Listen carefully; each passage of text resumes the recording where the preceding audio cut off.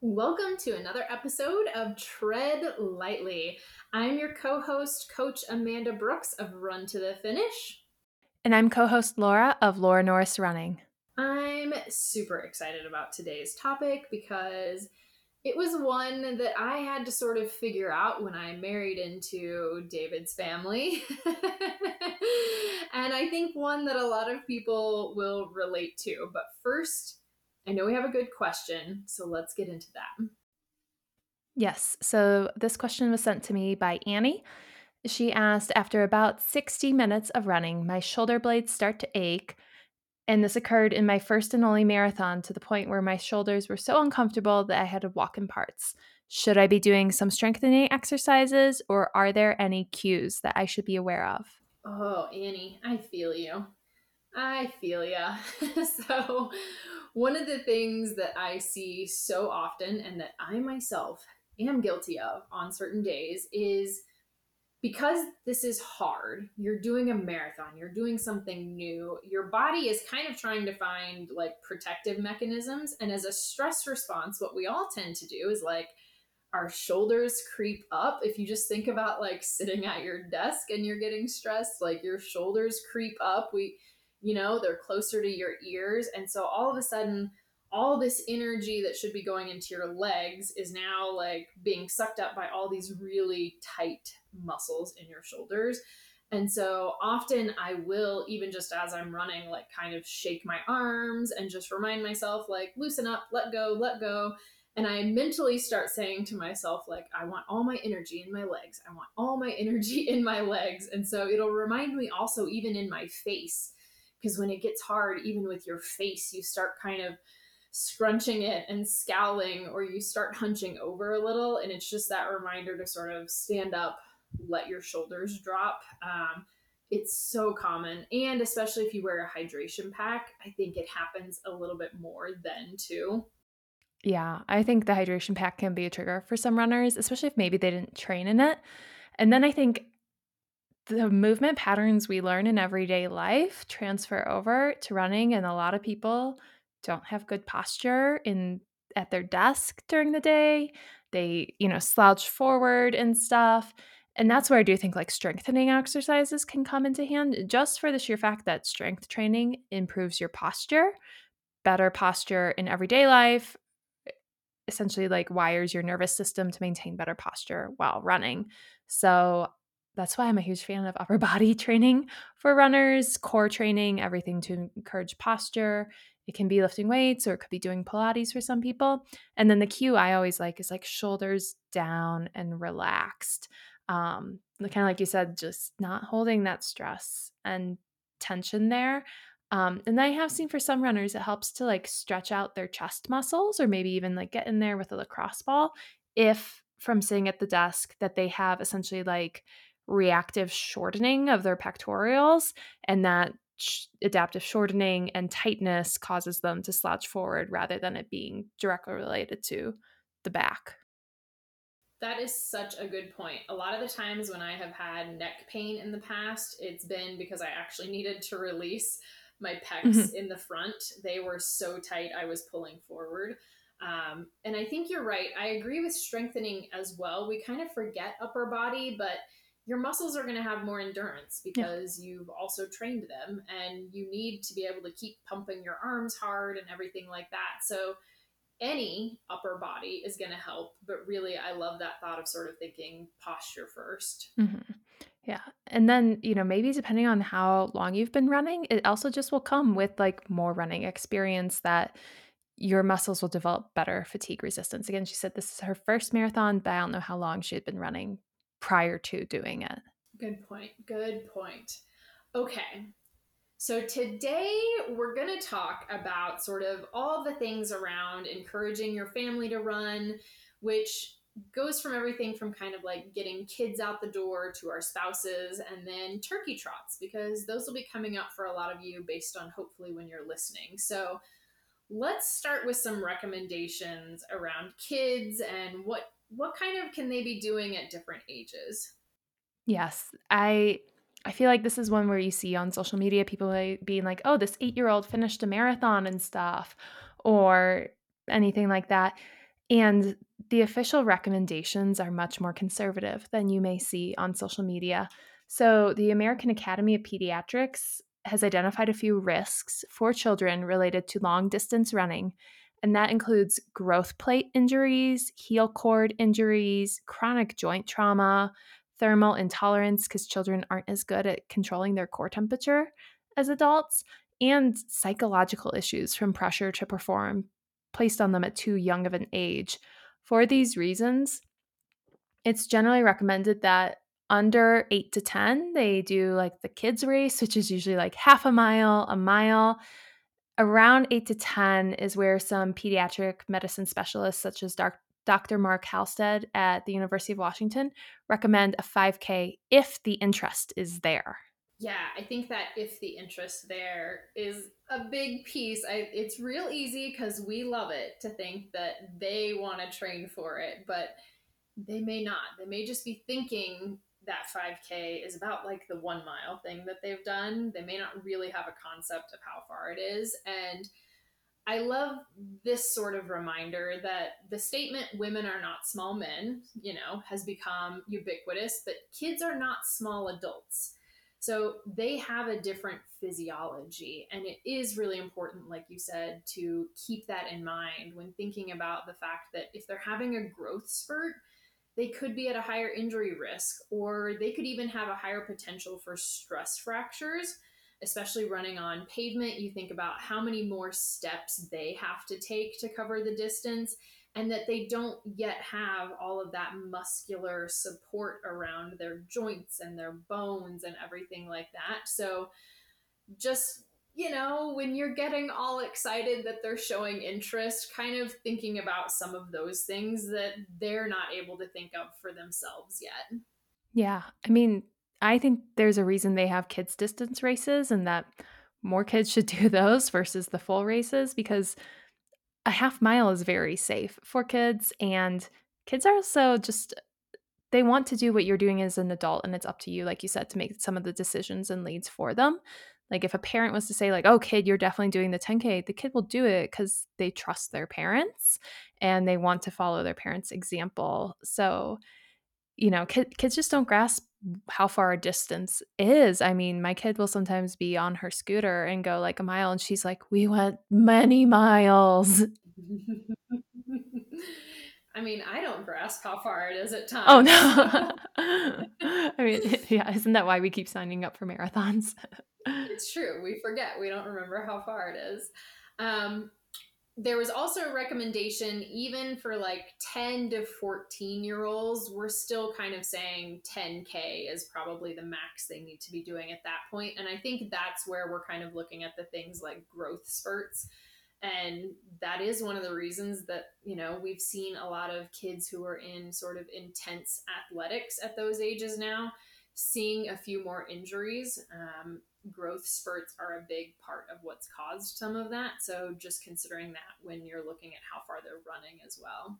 Yes, yeah. I mean, they don't have peak bone density yet, and it's a lot on the body already to grow, and it sometimes does feel like sports specialize too soon for kids, and that includes running. Like, there is a large body of evidence that indicates that the best thing to do for kids is a variety of sports, and so, like, even if your kid's interested in running, don't just make them only a runner from age 8. Yeah, it's amazing. Some of the best athletes later are because they actually had more well rounded sporting experiences. So I think that's interesting. If you're thinking, like, okay, we've got maybe a kids' race coming up, or I just want my kids to sort of be excited about running the way that I am, one of the things to do is really find ways to keep it fun. And oftentimes, when I've seen folks do this, it also sort of reminds them that running can be fun and doesn't have to just be like, I have to go get in a 6 mile run. So, with kids, they may naturally be running around, but if you're trying to kind of find ways to sneak a little bit more of it in, there are a lot of ways you can just play games. So you could go out as a group, maybe you're in a park and you do a scavenger hunt. So, okay, everyone go look for the biggest pine cone, and everyone takes off running to find the biggest pine cone. Red light, green light, great one for the little kids. Dodgeball, tag. There's a lot of those that you can do, honestly, at a lot of ages that they're Mhm. still going to be excited about. And then as they get a little older and maybe they're thinking about that 5K, you can still keep it fun. So you could do kind of a leapfrog style run. And so whoever is leading is currently setting the pace. And especially if you've got some different ages there, you may get a little bit of a sprint for a minute. And then you can slow it way back down and some things like that to just kind of keep it fun. These things are just going to help them build up some confidence and have fun when they go into that kids race and you feel like, okay, this is a good idea because I've seen them move around enough. It's not going to be like a painful thing for everyone to do. Yeah, yeah. Oh, and that's so important to make it a good experience to continue to encourage physical activity rather than make them resent it. Tag is big in our household. Like that's my kid's favorite way is she'll be like, let's go play tag. And so we go play tag and she gets in a good amount of running with it, but it's like, running to the tree, that's the safe space. And then she stops and then she's it for a while and she, goes a little slower. We take a break. It's like, it's just not structured like adult training. Yep, which I think is just so key. And I want to say that also for the other question I often get, which is like, well, my partner or my spouse doesn't really like to run, but I'd like them to like to run. And I think, if you could initially think of them a little like your kids, this might help. Like, how can you keep it more fun for them? Because they may be thinking, like, a 3 mile run does not sound enjoyable. So, what can you do to make it a little more interesting, a little less like they're being forced to train for something? And I think that initial, like, keeping it really positive in terms of the focus, and this was how I sort of tricked my husband's family into things, is I'm not nagging anyone to move. Like, hey, we've all been sitting here for 62 hours straight. Instead, I'm like, gosh, wouldn't it be fun for us all to go to the gym and shoot baskets or just spend some time together? Like, what is kind of that positive spin you can put on it that makes them like, oh yeah, like it would be nice to get out of the house or whatever it might be. Yeah, and I think that's really key. And also, I think it's important to remember they're a beginner then. So they're not going to be able to just join you on your easy 6 miler that feels like not a big deal to those of us have been training. And then another point that I know you've mentioned before is making sure that it's understandable that it's an open invitation. So like they can join when they're ready. It shouldn't have pressure around it of being like, I want you to come with me, or this is going to cause an argument right now. Yeah, and I think sometimes we sort of make the invitation once and then we don't really mention it again because they didn't take us up on it the first time. So I think it's important, like, if this is something you genuinely want, not to pressure them, but to sort of just consistently, like, hey, I was just thinking about taking a walk after dinner. Do you want to walk with me? And then once you've gotten them walking with you, it's, hey, would you be interested at all in like just a short run walk? Like, we're both feeling pretty good. And again, if they say no, they say no. But sometimes we make the invite once and then we don't mention it again because we got blown off. And they may actually start thinking they're interested, but they're afraid they're going to interrupt your training.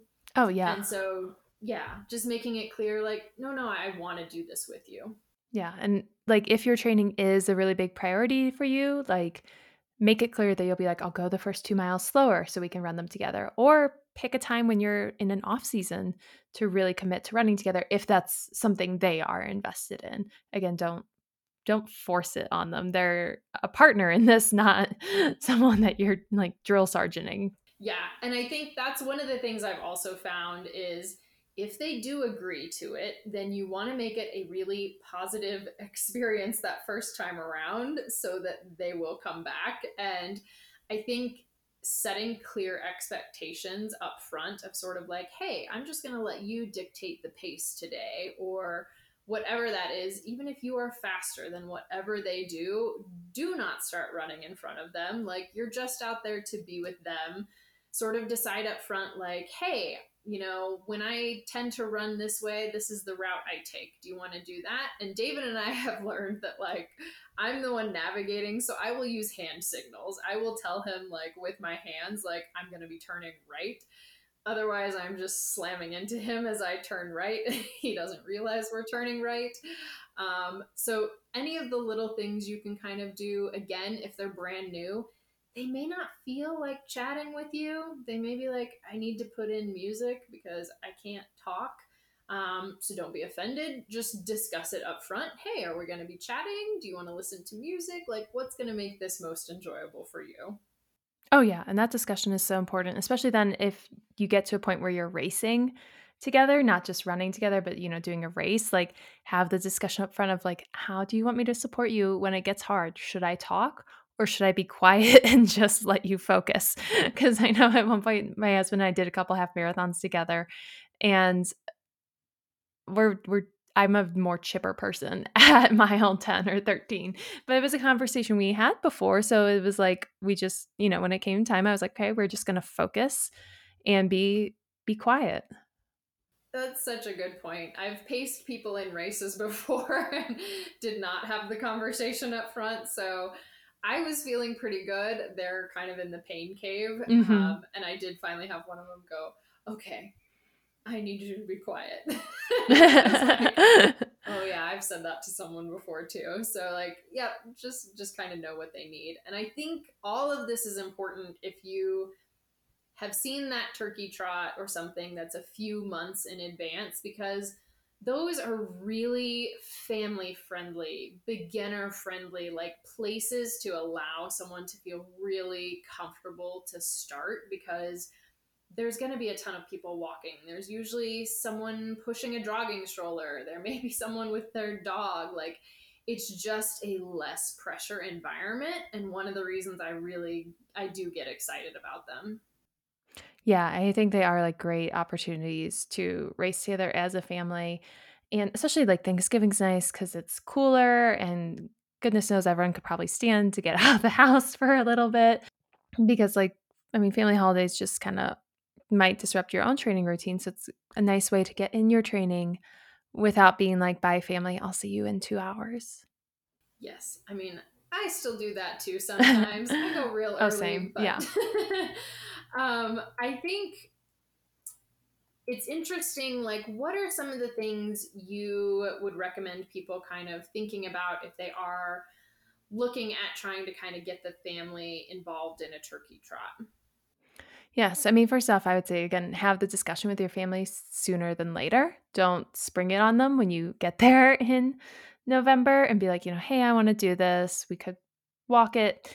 Also be clear that, like, with them that you can do it together, but you don't have to be together the whole race. Like, if it's they think, "Oh, I won't be able to keep up with you, so why should I even bother?" Be like, "We can go together and start together and then go out at our own paces just as long as that's established before." So I think that's really the most important thing. And then just again, like focusing on the positives of it.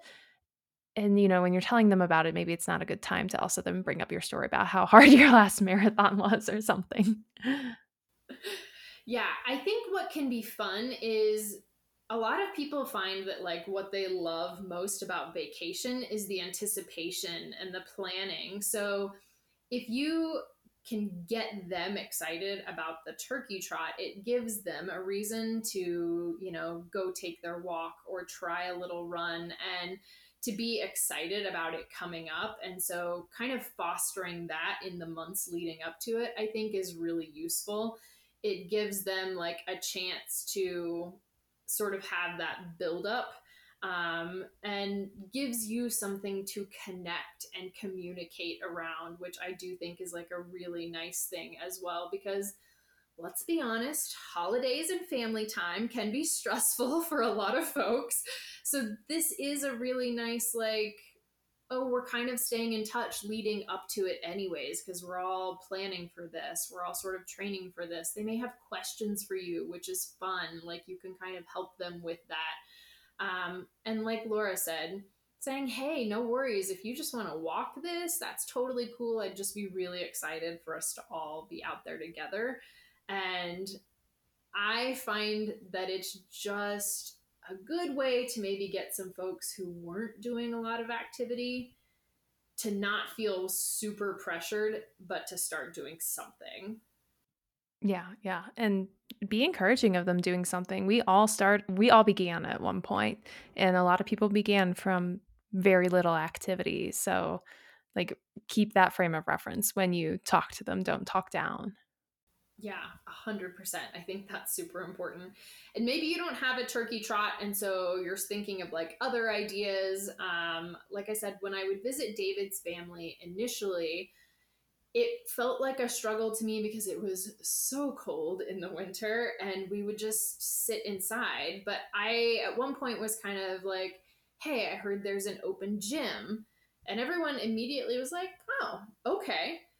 And we went and played basketball and pickleball and walked around. And I think sometimes people are just waiting for someone else to have an idea, honestly. Yeah. Oh, yeah. And I think that too, like when family visits us, we're often like, let's go for a walk. Let's walk the kid to the playground or walk the dogs together. And it's just a lot of times family doesn't want to encroach until someone else makes the first suggestion. Yeah, good point. If you're not sure where to start with kind of helping someone get ready for a turkey trot, we can definitely drop some links in the notes. So I know I've got like a how to walk a 5K training plan. So truly, when you're feeling like, hey, no pressure, there's one just for walking. Or I am a big fan of the Couch to 5K style plans. I have one, it's a little different from theirs, like the original Couch to 5K, but it's the same basic idea of like figuring out how to just get started and get moving. And a lot of people like the accountability of checking something off. So maybe you print out plans for everyone in the family and things like that. So there's definitely ways you can kind of help them and still keep it low pressure. Oh, yeah, absolutely. And I've seen some families have like matching t shirts at the turkey trots and stuff, like something to make it really fun and exciting and maybe to keep everyone from wearing like very heavy cotton at their turkey trot. Yep, been there, done that. First marathon, lots of cotton. Is there anything else then you would leave for our listeners on running with family, running with kids, that whole topic? Yeah, I mean, I think the biggest thing really is that remember it was hard for you at first, and you probably didn't love it right out of the gate. As much as I love running now, it was really, really hard when I started. I don't think I woke up every day saying I love this. So that is the point that they're at. And so just kind of going back in your head to where you were so that you can have that empathy and set expectations and think what might have helped you back then. Yeah. That's a really, really good piece of advice. And what I would add is know that also sometimes this goes both ways. So, like, if you are inviting your spouse to go run with you and they invite you to go do an activity with them that you're maybe not usually a huge fan of, like, sometimes make the trade off of, like, okay, I want you to come run with me and I will go bike with you or play some pickleball or whatever it is that they like that you might not be as into. Don't try to make running their only thing when it's your only thing, and be flexible and enjoy other things with them. Ooh, that is a good point. David would really like it if I would mountain bike, but I have at least acquiesced to riding a bike around on the roads. Yeah. I gravel bike with my husband and he's like, "Okay, you ready to go up Boulder Canyon?" And I'm like, "You what? No, not really, maybe up, but not down." I was like, "I will go up if you pick me up at Flagstaff." But that's a little different than just circling around on a bike ride.